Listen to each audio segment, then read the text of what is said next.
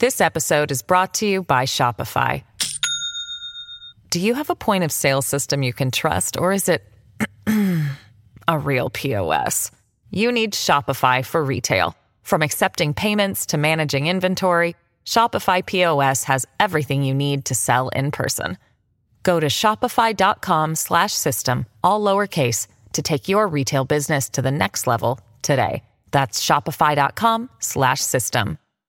Hello, everybody. This is Marshall Poe. I'm the editor of the New Books Network. NBN listeners like to read books and buy them. So we thought we'd tell you that right now, our friends at Princeton University Press are having a remarkable site-wide sale. You can get 50% off books, including ebooks and audiobooks, with the code 50, F-I-F-T-Y, at checkout until May 31. You can save some real money on Princeton University Press books. I encourage you to go there and check it out. Welcome to the New Books Network. Welcome to the New Books Network. I am Emmanuel Stokes in Christchurch, New Zealand, and today I am talking to Lee McIntyre, the author of On Disinformation, How to Fight for Truth and Protect Democracy, published by MIT Press. Lee McIntyre is an author and research fellow at the Center for Philosophy and History of Science at Boston University. And he joins us now. Lee, thank you so much for coming on. Thank you for having me. Appreciate it. I wonder if we could, before we begin discussing the book, ask you a little bit about your background, where you were born, where you went to school, and to some degree how you became interested in disinformation and truth denial. I was born in Portland, Oregon, and I went to the local public schools, which were not good until I went to high school. And it was in high school at a private school, across town where all the rich kids went, and I was certainly not a rich guy, that I began to realize just how far behind I was, and just started to read and read and read just, everything I could get. And somewhere along the way formed the idea that it was academics who had the time to read and to think and to think about the world's problems. Then once I became one of them, I figured out that's not what they spend most of their time actually doing. But, that idea, that vision of, thinking about ideas and, debating them with other people was very important to me. And then disinformation just came from the violation that is to that ethic that I held. I mean, I always admired science. I admired philosophy. And then here come these folks who are using not only bad arguments, but doing them in bad faith. That is, they know they're bad arguments, and they're using them for the worst possible purpose, which is to try to dupe people into doing something for their benefit. So, my whole life when I was a kid, because I didn't go to very good public schools, I read the encyclopedia. My dad said everything's in the encyclopedia. So I read the encyclopedia. And I was scandalized by all of these people who resisted, Semmelweis and the Renaissance, Socrates and all this stuff, and just kept feeling, even as a kid, I was born too late. All the people who stood up for truth, they've already done it. And here I am living in the era when all truth has been discovered. But my moment came, didn't it? Because here we are in, I think, what'll be remembered as maybe not the information age, but the disinformation age. And I'm pulling on my oar along with, hundreds of thousands, if not millions of other people to try to fight this. So that's where I came from and why I'm so passionate about what I do. I have a bit of an unusual question, but it is an interesting one. Did you have a mentor? Was there somebody that you personally connected with who sort of guided you along this path in some way? I didn't really until I got to high school and then again in college, but I'm going to say my mentor, just the one that got me on the path, was my mom. My mom never went to college, but she was a very intelligent person who knew how to ask a question, and she knew how to talk to a kid so that the answer was not, because I said so or something like that. She took me seriously even when I was a child and would say, well, why do you think that's true? Or what do you think the answer is? And so I would ask her things like, what are the stars? And she said, well, they're suns, but they're just very far away. So I'd say, well, does that mean that they have planets? Now, this was the late 1960s, maybe, and they hadn't discovered exoplanets. And she said, they haven't discovered any, but I bet they do. And I said, how many? And she said, probably all of them. Last year, I was standing at the foot of Giordano Bruno's statue in the Campo de Fiori. He was executed for, for what my mom believed. But I mean, she had a way of helping me to imagine all the great ideas, and that you could understand things by thinking about it. And I think that's what a mentor really does. That's a wonderful account. Thank you. Before we move on to the book, can we just ask you quickly about the other books that you've worked on, which I can see are on a similar theme, in fact? Yeah, I can't get off this theme, because every time I write a book, things get worse. I wrote one of my earliest books was called Dark Ages, which was based on the idea that we're currently living in the dark ages of social science. I wanted social science to be more like natural science. But then people started to attack natural science, and I thought, okay, I'll write another book. And that one was called Respecting Truth, where I was standing up against the people who were fighting against evolution, and things like this. I mean, the very earliest modern science deniers. And then things continued to get worse. And next thing you know, we had Donald Trump. And then I wrote a book called Post-Truth. And after that, I just didn't quit. Post-Truth, The Scientific Attitude, How to Talk to a Science Denier, and then on disinformation. So I'm kind of on a theme. And to tell you the truth, I don't know what to do next, because either I was right from the beginning and it's going to be the dark ages and the lights are going to go out, or we're going to be okay and I have to find something new to write on. But that's what I want to do. I always wanted to be a writer. I didn't really know what I was going to write about, but I enjoy fiction. I enjoy poetry. I enjoy other creative things. And I guess I've always felt like if I could just get these issues settled, then I'd have time to do some music or something else. But the issues never get settled. So On Disinformation is a short, really urgent, political almost sort of a book. It's got footnotes in it, but it is my manifesto to say, we need to do something about this problem. And I joke with my wife that I'll either have succeeded or I'll end up in jail, depending on what happens in the 2024 election. Maybe I'll end up in Christchurch because it's a wonderful place. And that wouldn't be bad. You would be most welcome. I can reassure you. One of the things I noticed about your book, like you said, it's quite short. It's accessibly written, whilst being very sort of rich with meaning and very erudite. But it reminded me a little bit of On Tyranny by Tim Snyder, who wrote a similarly accessible book on, I think, adjacent themes and things that are very important. And he talks about the importance of truth. One of the things that he says, and I just want to sort of put this to you and ask for your reflections on it, is without truth, you don't have any sort of standard to hold power to account. And then if you don't have any basic sort of idea of truth, I mean, of course it's contested, but some sort of general sense of what it is, the person who wins is the one who creates the biggest spectacle.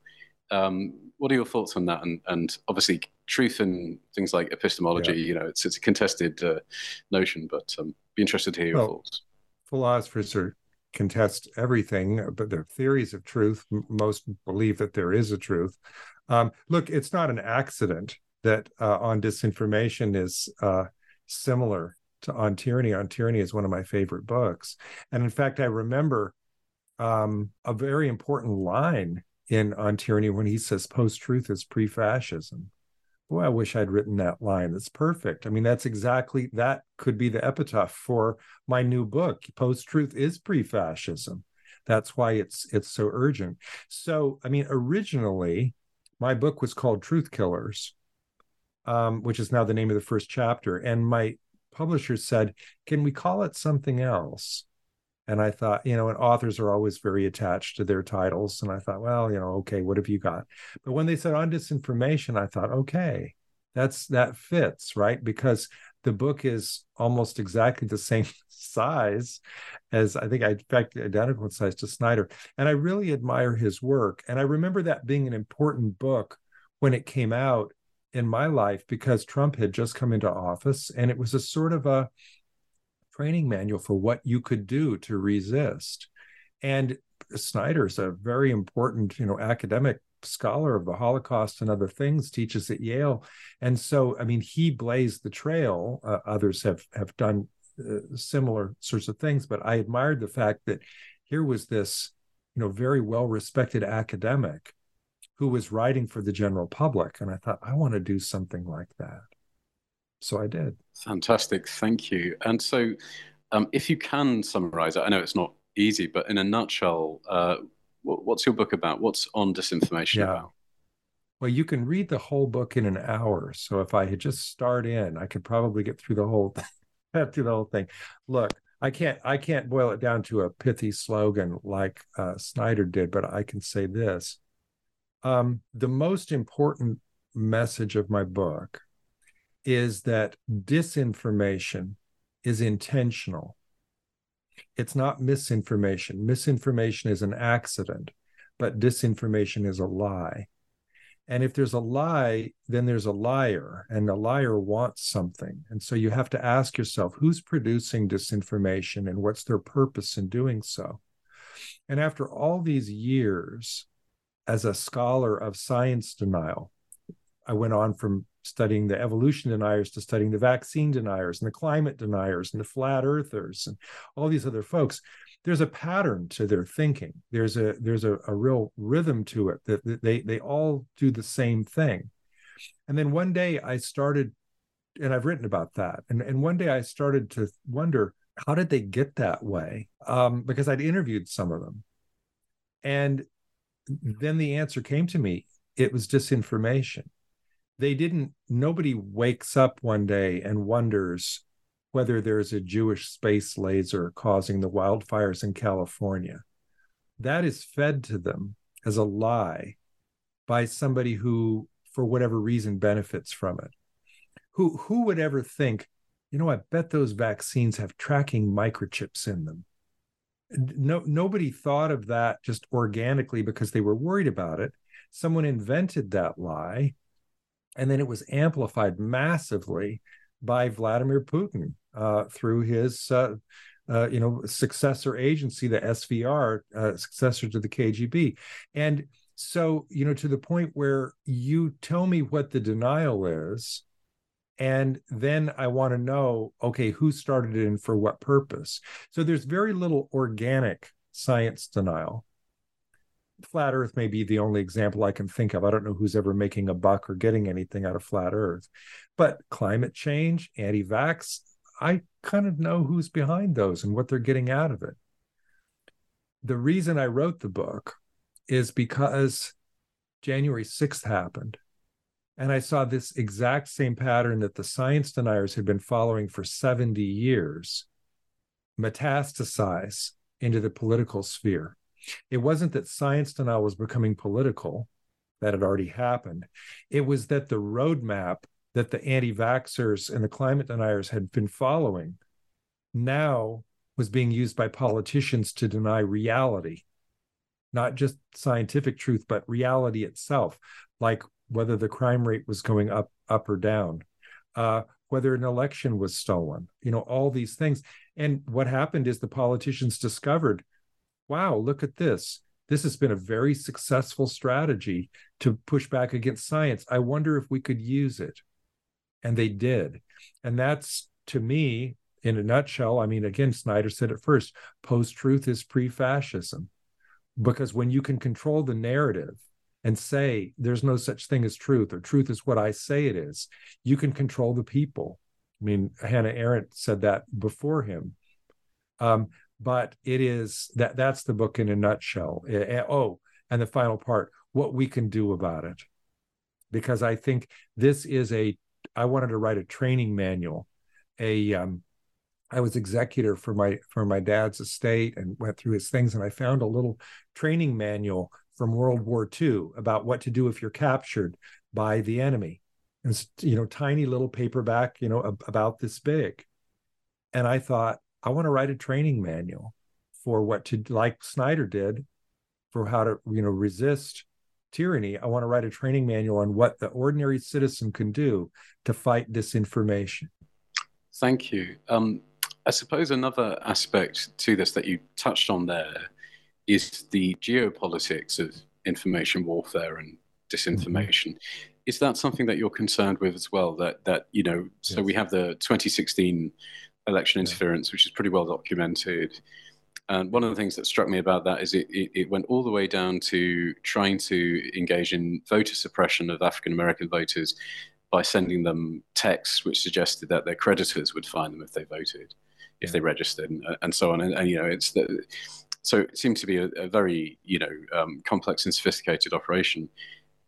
How many years on now, with an election looming this year, that's got to be a worry about sort of election interference and whether or not actually some of those holes have been kind of plugged in terms of the risks that are occurring. Do you reflect on that? Yeah. I mean, the Russians definitely are responsible for a lot of the disinformation that comes to the United States. That like I said, who would have ever thought the vaccines and the microchips? But I mean, they've been undermining American science for more than 20 years. Well, I mean, back to even before Gorbachev, I think back to the Reagan era. But the interesting part there is that whether it's domestic or foreign, disinformation is still dangerous. And sometimes what happens is what starts as a foreign program gets amplified through a domestic filter. And sometimes that's what they want, right? Because under the American Constitution, the military cannot fight against domestic disinformers. They can fight against foreign ones. So if they launder their message through, say, Fox News, then that's allowed. But when you start to learn about foreign disinformation, then you realize it's a weapon of war. It was, modern information warfare was invented in the 1920s by Vladimir Lenin, who appointed Felix Dzerzhinsky as the first director of the Cheka. So that's about exactly 100 years ago. So they're very, very good at it. Now, here's the part that shocked me as I was, looking for these parallels between science denial and reality denial. I noticed that a lot of the disinformation techniques that Trump was using are ones that Putin used. Trump is an idiot, but he's also a genius at propaganda. I doubt that he's ever read a manual on propaganda, how to do it, but he has this feral instinctive sense of how to do it. And a lot of the techniques that he uses, the fire hose of falsehood, whataboutism, accusation in a mirror, those are propaganda 101. And he's a master at it.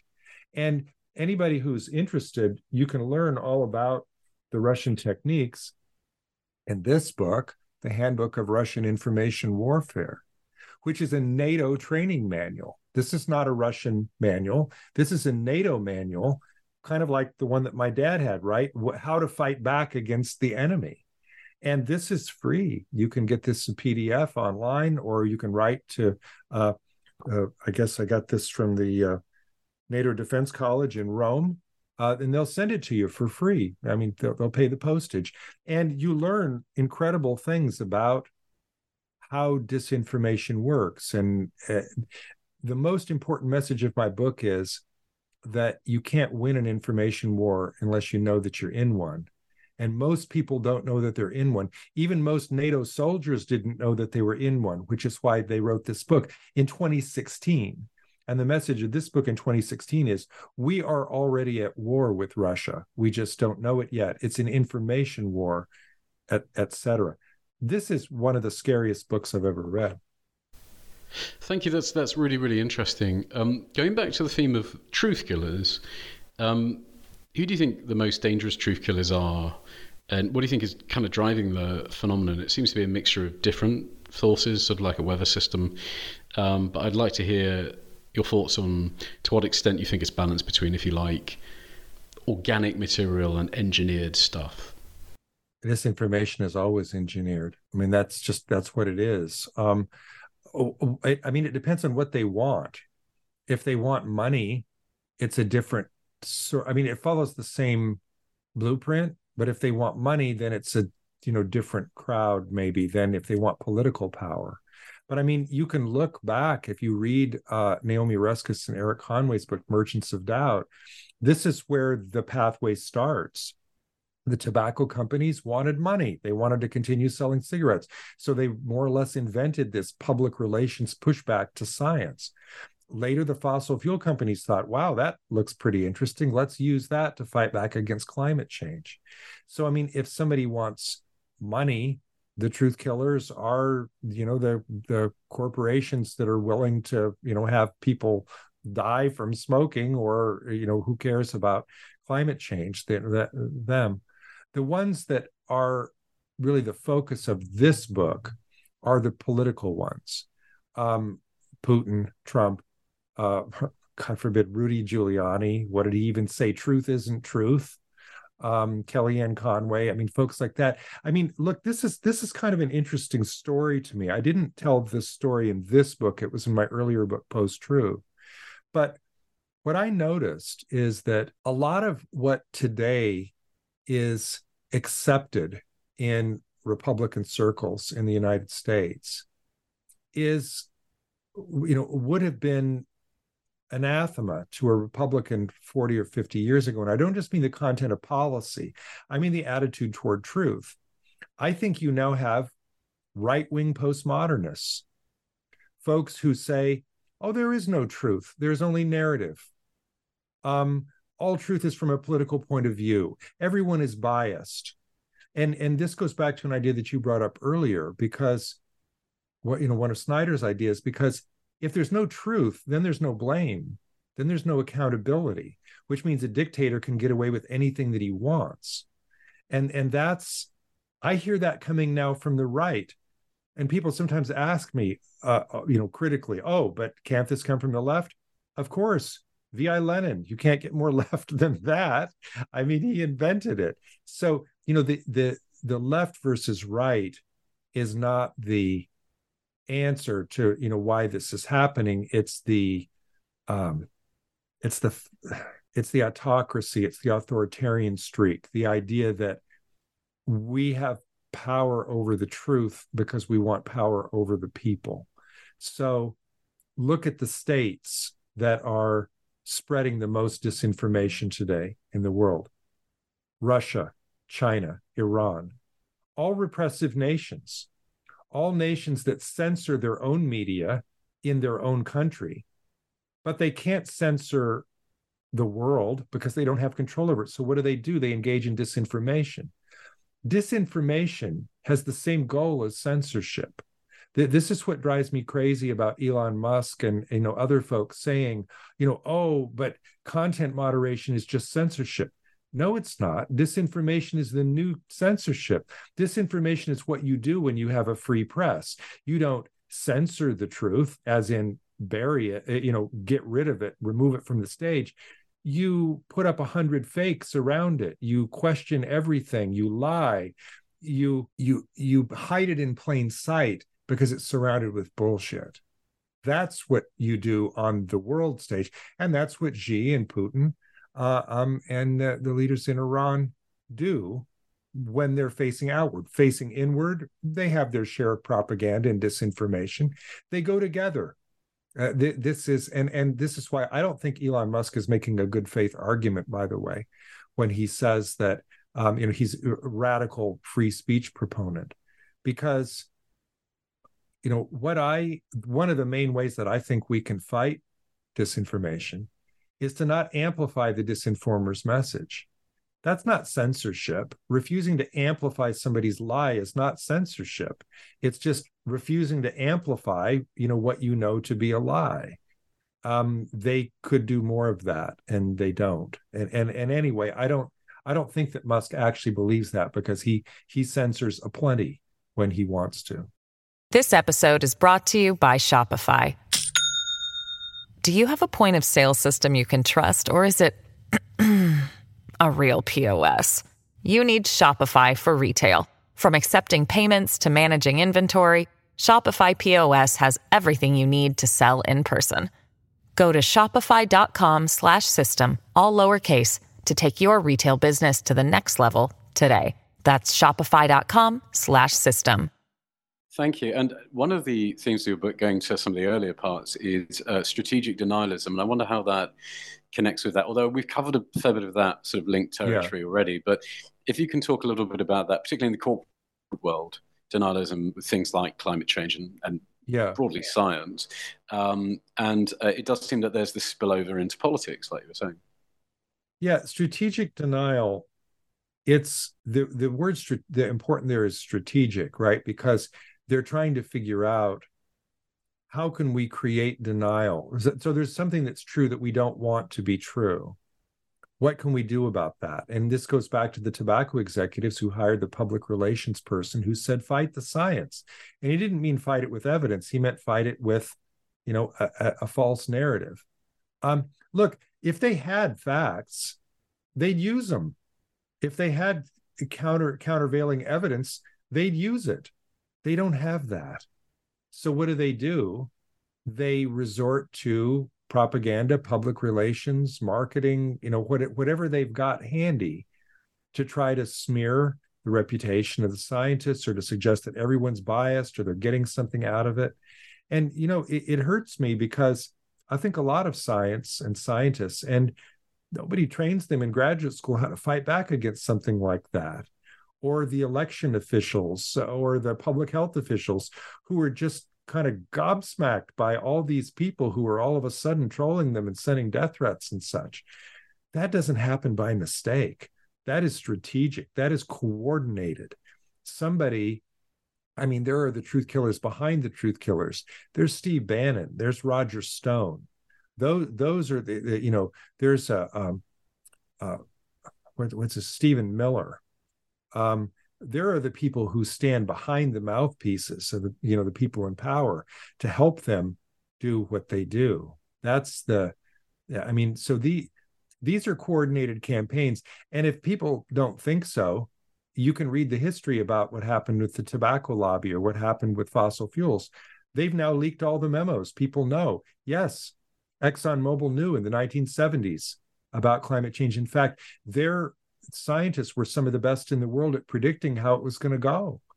And in fact, there are leaked memos showing that one thing that they did with all that research on climate change was to use it to do strategic planning about being able to drill in areas that would be now available once the polar ice cap melted. Talk about cynical, right?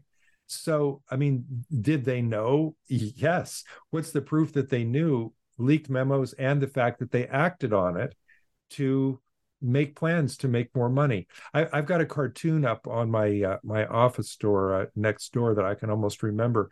It's this fellow up at the microphone, and he's got a bunch of other people behind him. He's giving some sort of a speech, and he says, and so the end of the world scenario, while will be fraught with unimaginable horrors, will be preceded by a period where we think that there will be unprecedented opportunities for profit. That's it.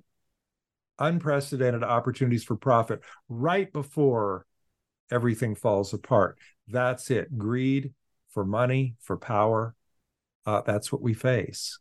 And by the way, one message of disinformers is usually, you can't do anything about this, but you can. And so my book is intended to hand the power back to people, to say, look, disinformation is intended to get you to believe a falsehood. But even if they can't do that, the secondary goal of disinformation is to polarize you around a factual issue, to try to get you to choose a team and to distrust the people on the other team and to hate the people on the other team. And then that works whether you believe the falsehood or not, because sometimes it makes you think, those deniers are not even worth talking to. And then we become further and further apart. And the third goal of disinformation is to make us cynical and helpless. and feel like there's nothing we can do. I don't know who to trust anymore. I'm just going to stop watching the news. I could even stop caring. That is the nightmare, actually, not the belief in falsehood. I can't quote it from memory, but it's on the bookshelf behind me. Hannah Arendt in The Origins of Totalitarianism said that if people lie to you constantly, the consequence is not that you believe the lie, it's that you believe nothing. And if you believe nothing, then you give up. And a population that doesn't believe anything, you can do anything to those people that you want to do. And again, Snyder, post-truth is pre-fascism. So it seems, that it's fundamentally about power on some level. I mean, Yes. money and power. Yes, that's right. And civic disengagement and the sort of sense that there's nothing you can do helps to further that very power. So that brings us rather beautifully, actually, to some things that you're talking about what we can do or what society can do. Something that stood out to me is that you highlight that very few people are actually the key nodes in the spread of disinformation. So, for example, you mentioned a data point from the Center for Countering Digital Hate, which found that 65% of anti-vax propaganda on Twitter was due to a dozen people, roughly. That's right. So that's very interesting. So I mean, it suggests that actually the task of being able to sort of disrupt the networks that are spreading disinformation is perhaps not so onerous as it might seem, that it's actually due to very small super spreaders, if you like. That's right. And I think that suggests a solution. You can't debunk your way out of an infodemic. You can't wait for people to go down that rabbit hole and crawl down there and get them and pull them back. I mean, that's noble work, and we do have to do it. And I wrote a whole book on that called How to Talk to a Science Denier. But the key is to keep them from becoming deniers in the first place, because, I mean, look, they're victims. We should have some empathy to keep them from falling for this. They're being duped. I've sometimes said to deniers, you're correct that you're being duped. You're just misinformed about who's doing it. And then to a conspiracy theorist, they go, what? They kind of want to hear what the next sentence is. So who is that's duping me? Because they're not just going to leave that sitting on the table.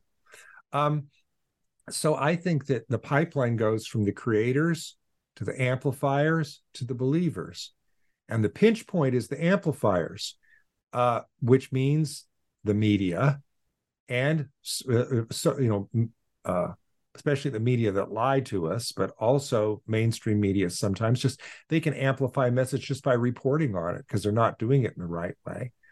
But especially social media, where now Twitter, Facebook, I mean, they have cut back on content moderation. So they have fired their whole teams in some cases. The trust and security team, I think I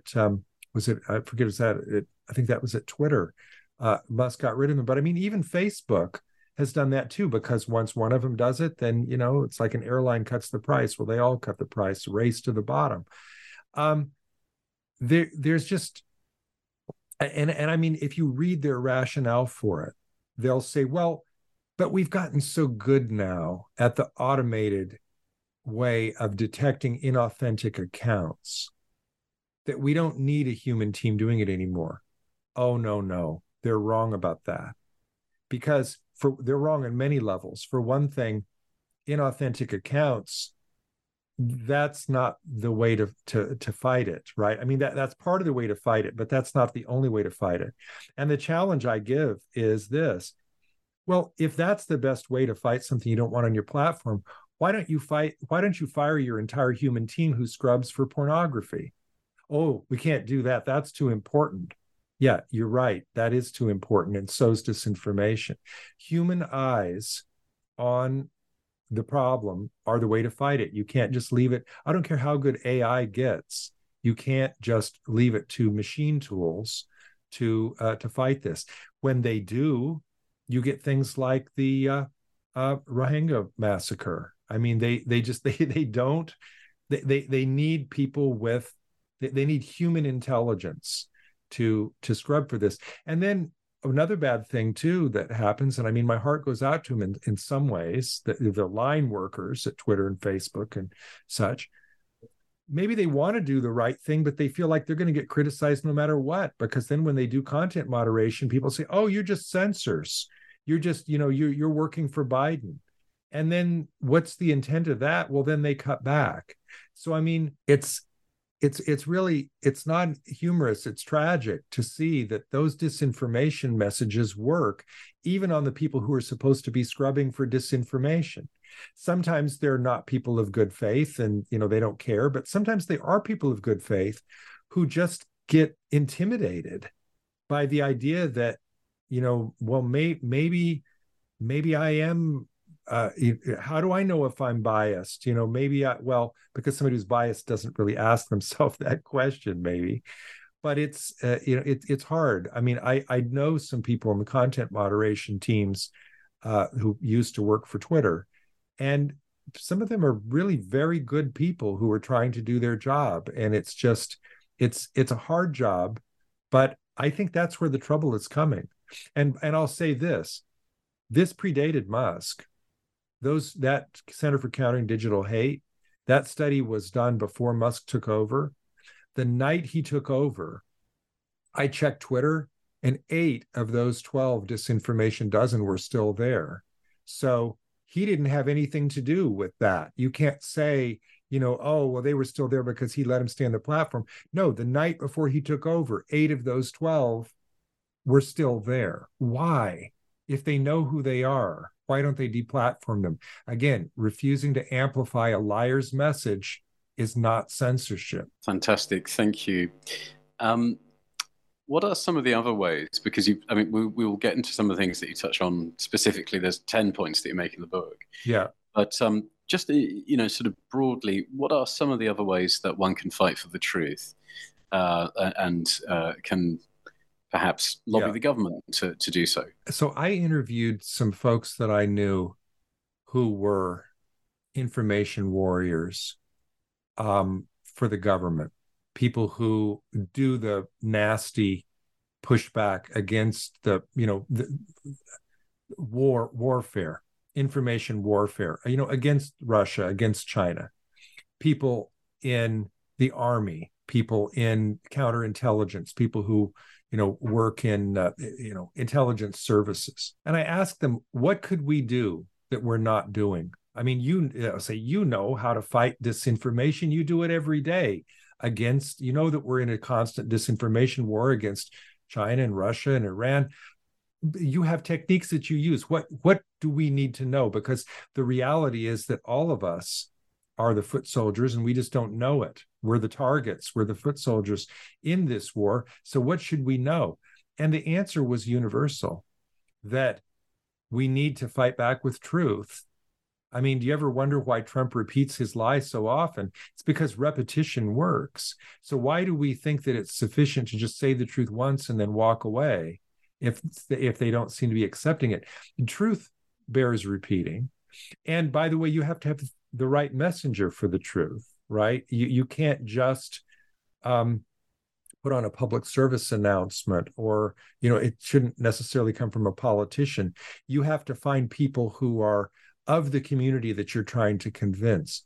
One of my heroes in this is a very young person. I don't even think she's 22 or 23 years old, Lena Yassin. She's a Sudanese climate activist. And, she's a young woman who grew up in Sudan. She's Muslim. And she went out to villages to try to figure out how to show that doing something about climate change was not against the principles in the Quran. And she figured out on her own that the person to talk to was the main influencer, which was the religious leader. And so, being an observant Muslim herself, she had some credibility.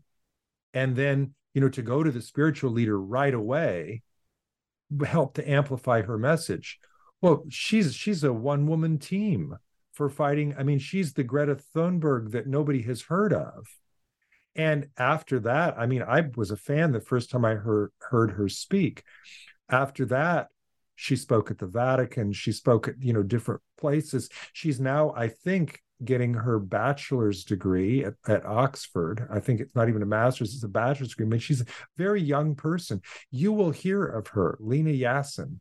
But we need more people like that. So you don't have to be a member of the military or, reading, secret intelligence briefings to know how to do this. She started to be a climate activist at the age of 14. In Sudan with no resources. And I don't know if she had a mentor, but I mean, boy, she's maybe somebody, she's probably, I'm sure she's got many books in her. I don't know if she's written a book yet. And this is called the New Book Network, but you should jump at the chance to interview her if you get a chance. I'll tell you where you can find out more about her. There was a PBS documentary called Infodemic. And full disclosure, I was part of that. I was one of the speakers in it, but so was she. And if you want to just skip to the part where you hear Lena talk, wonderful. That's a wonderful suggestion, and that is very interesting. So, I do hope that she publishes a book soon. But in perhaps one of my got to graduate first. Exactly, and I wear many hats, so perhaps I could reach out to her. Having swapped a hat in a different situation, but there is a particular issue that we haven't fully touched on yet, which is how you deal with the more complex problem of people who really do believe in these falsehoods. And it does seem that there is a large, if you like, constituency for certain pre-existing conspiracist beliefs. Obviously the insurrection. The idea that the insurrection was performed by Antifa, or that the election was stolen, which are all interconnected. And there are a lot of people who vote for that, who are attracted to that message and are going to vote in a certain way. But there are other people who believe in things that are sort of, at the moment, anti-Semitism has been surging on many platforms, and there are many people who believe in the sort of protocols of Zion style sort of narrative and that sort of thing. So how do you reach people and change their mind? People who kind of themselves are simply being receptive to certain messages and then are spreading it because they believe it, not because they have a bad intention per se. It's a really hard question. It's a good question, because the thing that I want people to recognize is that you can talk to people who disagree with you, but it is difficult to do. And I think the thing that stops people from doing it is the idea that they can't make a difference, or just that it's uncomfortable to do that. And I wrote a book about this called How to Talk to a Science Denier. And the first chapter is where I went to a flat earth convention, 650 flat earthers, and just dove in. Spent the first day with my mouth closed, hearing what they had to say, listening, which is what they wanted. But then the second day said, look, I'm a philosopher from Boston. I think you're wrong. And can we talk about it? And, they had a million quote unquote facts that they wanted to share with me. I said, no. I don't want to talk about the content of your beliefs, because I'm not a scientist, but neither are you. Let's talk about the reasoning pattern that got you there. And here's what I learned. If you're calm and patient and respectful, you can talk to most anyone, because remember that the message that they've received, if they've been disinformed, is to hate you. I mean, people wonder about this in the United States. Why is there so much hatred from MAGA, Make America Great Again movement, against liberals? It's because if you watch Fox News, you see every day that the message that they receive is that liberals hate them. And we don't. I mean, not in the way that they're talking about. I mean, so there has to be empathy. There has to be a feeling that, somebody doesn't go down the rabbit hole usually by themselves. They're chasing something. They didn't just fall in. They chased that rabbit down there because they were disinformed. And that's a person who's a victim. That's a person who's been duped. Just like somebody who's sick with a disease. You want to heal the sick. You want to keep people from getting sick, but you want to heal the sick as well. Now, the hard part of this is once somebody has fallen for a conspiracy theory. It's very hard to get them out of it. But other things that I've read convince me that it is possible. Some of the most inspiring reading that I did in preparation for writing that book, the earlier book, the How to Talk to a Science Denier, is that if you, and there's no scientific evidence to back this up. This is anecdotal. This is based on my own reading, okay? Because I'm not a scientist. This is my own reading. If you read the stories of hardcore deniers who radically change their mind, it always happens in the same way. Someone that they trust or came to trust took the time to show them patience and calm and respect, left them the distance to ask them the question, and then they changed their mind on their own. And if you think that can't happen, there are stories galore in my book about this very thing. And in fact, the shocking thing was that's the only way that it happens. That's not just the best way. That's the only way. If you try to shove facts down people's throat, or you insult them, or you show your contempt or hatred, you're never going to get them. But if you become that person in their life that despite your differences, you're still friends, you still maybe even like one another, or you go all the way out to their convention to talk to them and see what they think, you begin to build some trust. Trust is not sufficient, but it's a necessary step. Because remember, disinformation erodes trust. How do you build trust? Face-to-face conversation. That's how you build trust. So think about cults. What do? They try to isolate you. They try to keep you from talking to anybody who isn't in the cult. It's the same kind of thing. And I did my reading not just about science denial. I did my reading about racism, about all sorts of total belief systems. Some of the most interesting reading that I did was about one of the most shocking books was called Rising Out of Hatred, which was about a guy who was raised within the white supremacist movement, went to college and was befriended by a group of Jewish students, and then renounced his white supremacy based on the friendship that he had with the students. So, and I mean, they knew who he was when they invited him to Shabbat dinner. Another inspiring story was an African-American blues musician named Daryl Davis, who single-handedly talked 200 people out of the Ku Klux Klan. He did it one by one, individually, based on friendship. If he can do that, right? If that's possible, why isn't it possible to talk to people who are anti-vax or who are MAGA or who are, deny climate change? Maybe it's because we're not out there talking to them.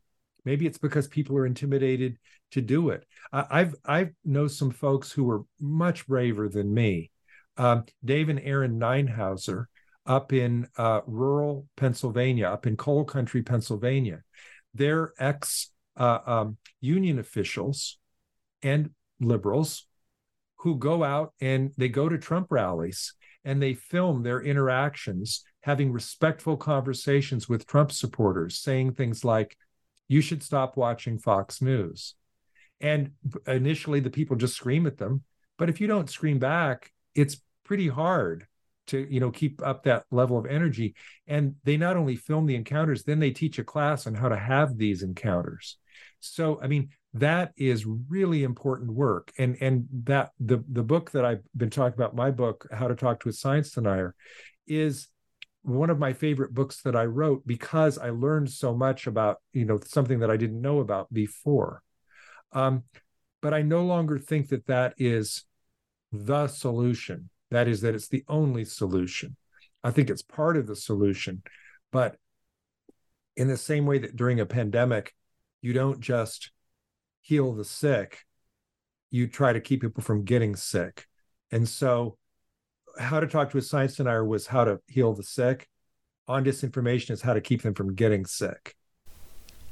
Thank you. And another thing that you discuss in the book is the importance of confronting lies. You talk about the importance of doing that.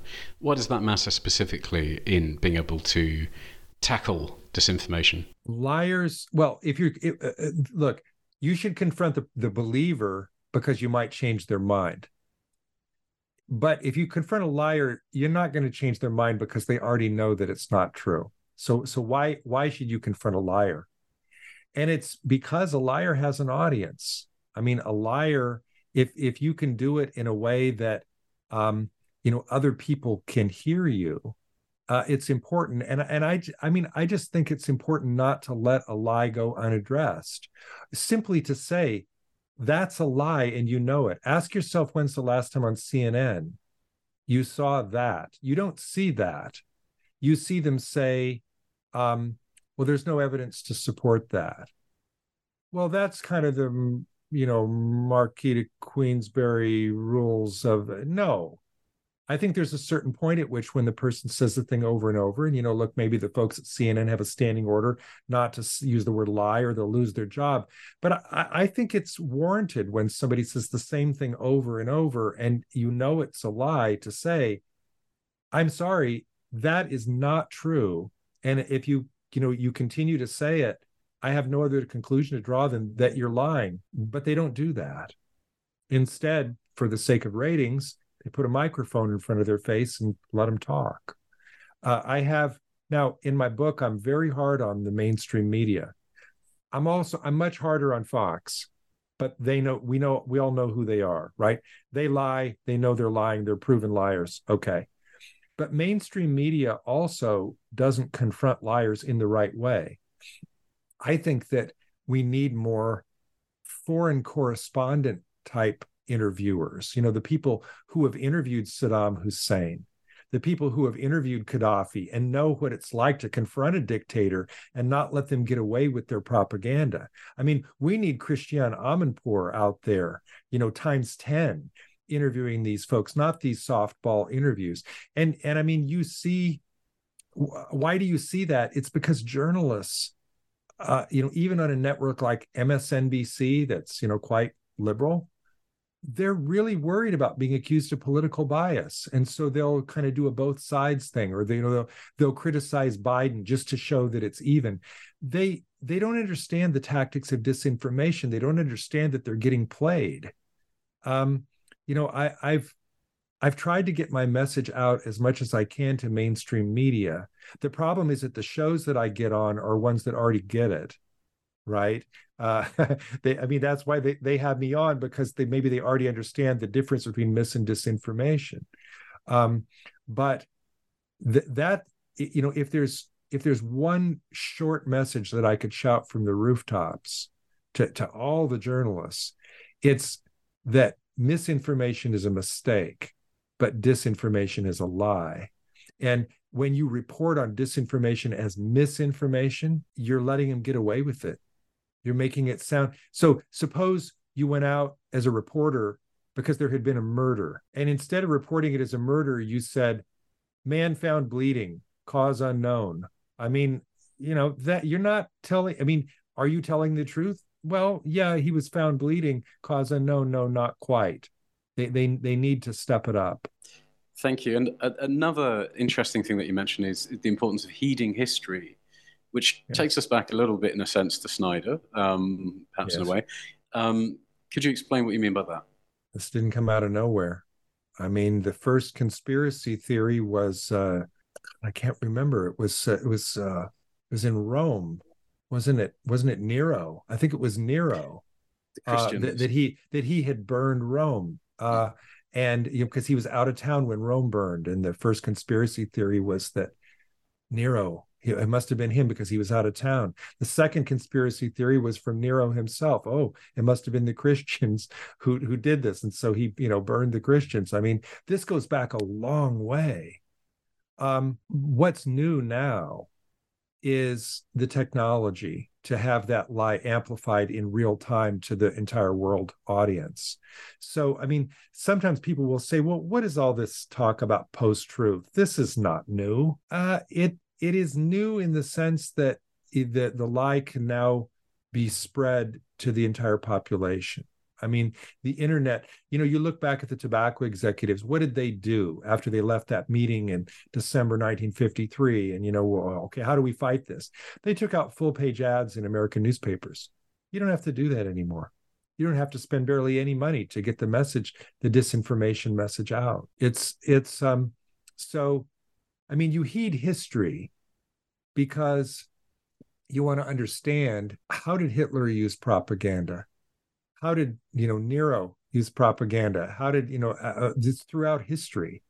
How did control of information result in repression of people? And I mean, Snyder, that's what he does. And there are other folks who do it too.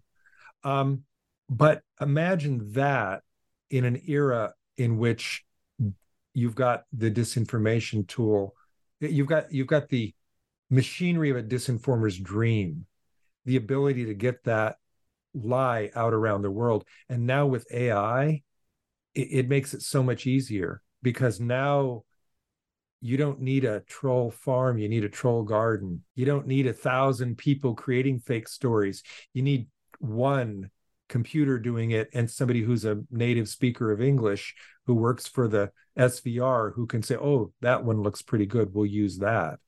I mean, this problem is getting worse and worse. And you want to hear the extremely sad part? And I haven't talked about this in public anywhere, so maybe you're going to break some news here. There is now a backlash against fighting disinformation. There are folks in government, in academics. I don't know if it's all coordinated. I don't know if it's all bad faith, good faith. I know that Jim Jordan in Congress, it's bad faith. They're trying to intimidate the academics who are studying mis and disinformation. They're calling them before Congress, making them testify, accusing them of collaboration with Biden, persecuting people. The person who was the head of Biden's disinformation governance board was hounded out of her position in 2 weeks. I mean, it's sad to see this. And that story has not been told, by the way. That story that I just told you has not made major media beyond just the little tidbits. People know about Jim Jordan. They know about what happened at the Disinformation Governance Board. What they don't realize, and this is going to sound like a conspiracy theory, but I've actually got some evidence for this, that this is part of a strategic denialist campaign. There's money and power and influence behind this. Jim Jordan is not smart enough to think of something like this on his own. He's doing someone else's bidding. I wonder whose. That is genuinely fascinating. That is very, very interesting. And talking about sort of the movement of tactics, let's say from Russia to the American political mainstream, I noticed that, gosh, what was his name? Steve Bannon described himself as a Leninist, which is rather telling at one point. That seems to be indicative of certain kinds of political phenomena that are happening that are very interesting. Terrorism, really. You think of information terrorism. I mean, in addition to bloodthirsty terrorism that Lenin himself did. But I mean, it's look, we haven't seen the last page yet. Look, you're all the way in Christchurch, which is about the farthest on the globe that you can go. So and I was just in Christchurch, and it's a lovely place. When one's here in the United States, you feel viscerally the threat of a second Trump term. Will he throw people in jail that he thinks, journalists, academics, others who he thinks are against him? Yes, he will. He's already announced what his second term agenda will be.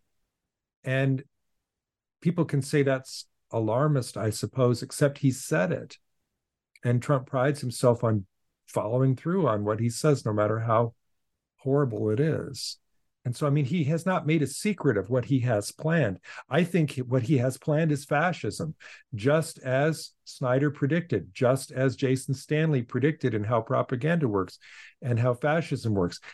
Listen to these people. This is what Trump has planned. We don't know where it ends. Does it involve jailing your political opponents? I think so. Detention camps? He's already talked about that. What's next? This is why we need to heed history. We know where this ends.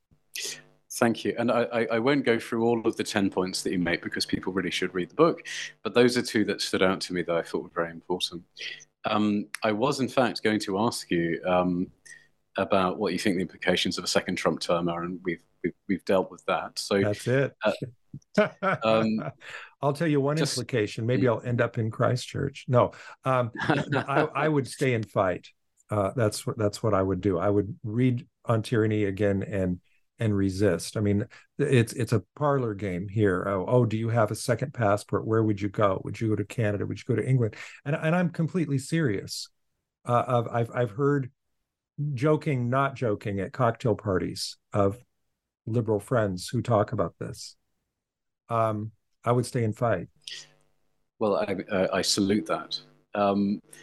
One final question, or perhaps a penultimate one, would be: what do you think that journalism isn't doing right now?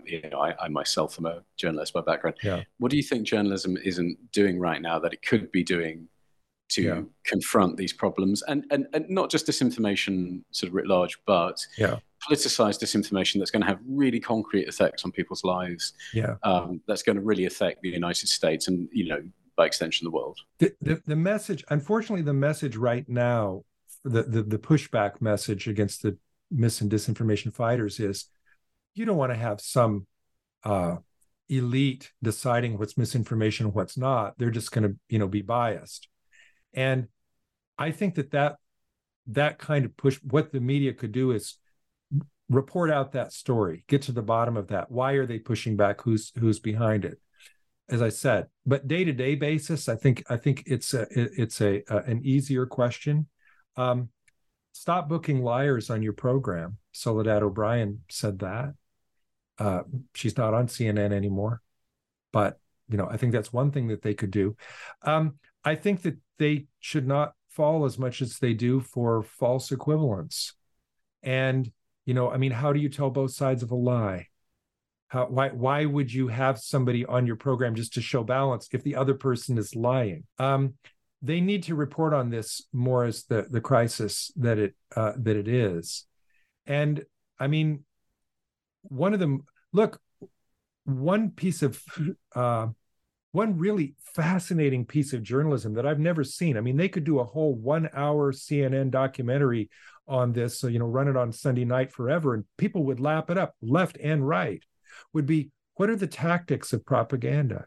I have not seen that, but it's really fascinating. I mean, when you look at Putin and Trump side by side using the same tactic, there's a piece of you that gets a chill and wonders, I wonder what that's called. What is that technique? Where did they learn that? Did Trump learn it from Putin? I mean, somebody needs to, I think the media could report on that and make it fascinating. There's something that you hear all the time, which is when Trump will say, he'll make an accusation that's something that he himself is guilty of, and you've heard that said as every accusation is a confession. That's not quite it, right? Because that makes it sound like it's a weakness, right? Like that's a mistake that he's making, that he's so weak-minded that he's accusing the other person of corruption when he's corrupt, or he's accusing Biden of his son being making money in some nefarious way because that's what his son's, something like this. It's called accusation in a mirror, and it's a disinformation technique that goes all the way back to Lenin.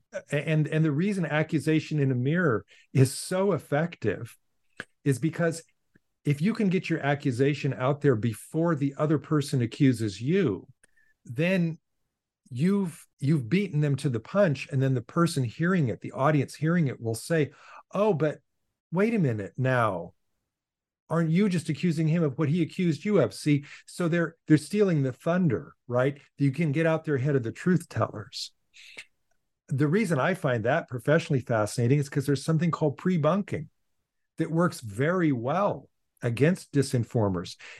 Sander van der Linden at University of Cambridge, Stephen Lewandowski at Bristol, John Cook at University of Monash in Australia, these are all people who are cutting-edge cognitive scientists working on this problem of inoculation theory, pre-bunking, showing that one of the best ways to fight mis and disinformation is to get the truth out there first. Don't wait until the lie comes and then chase after it. Get the truth out first. And one way to get the truth out first is to say, these are the techniques they're going to use.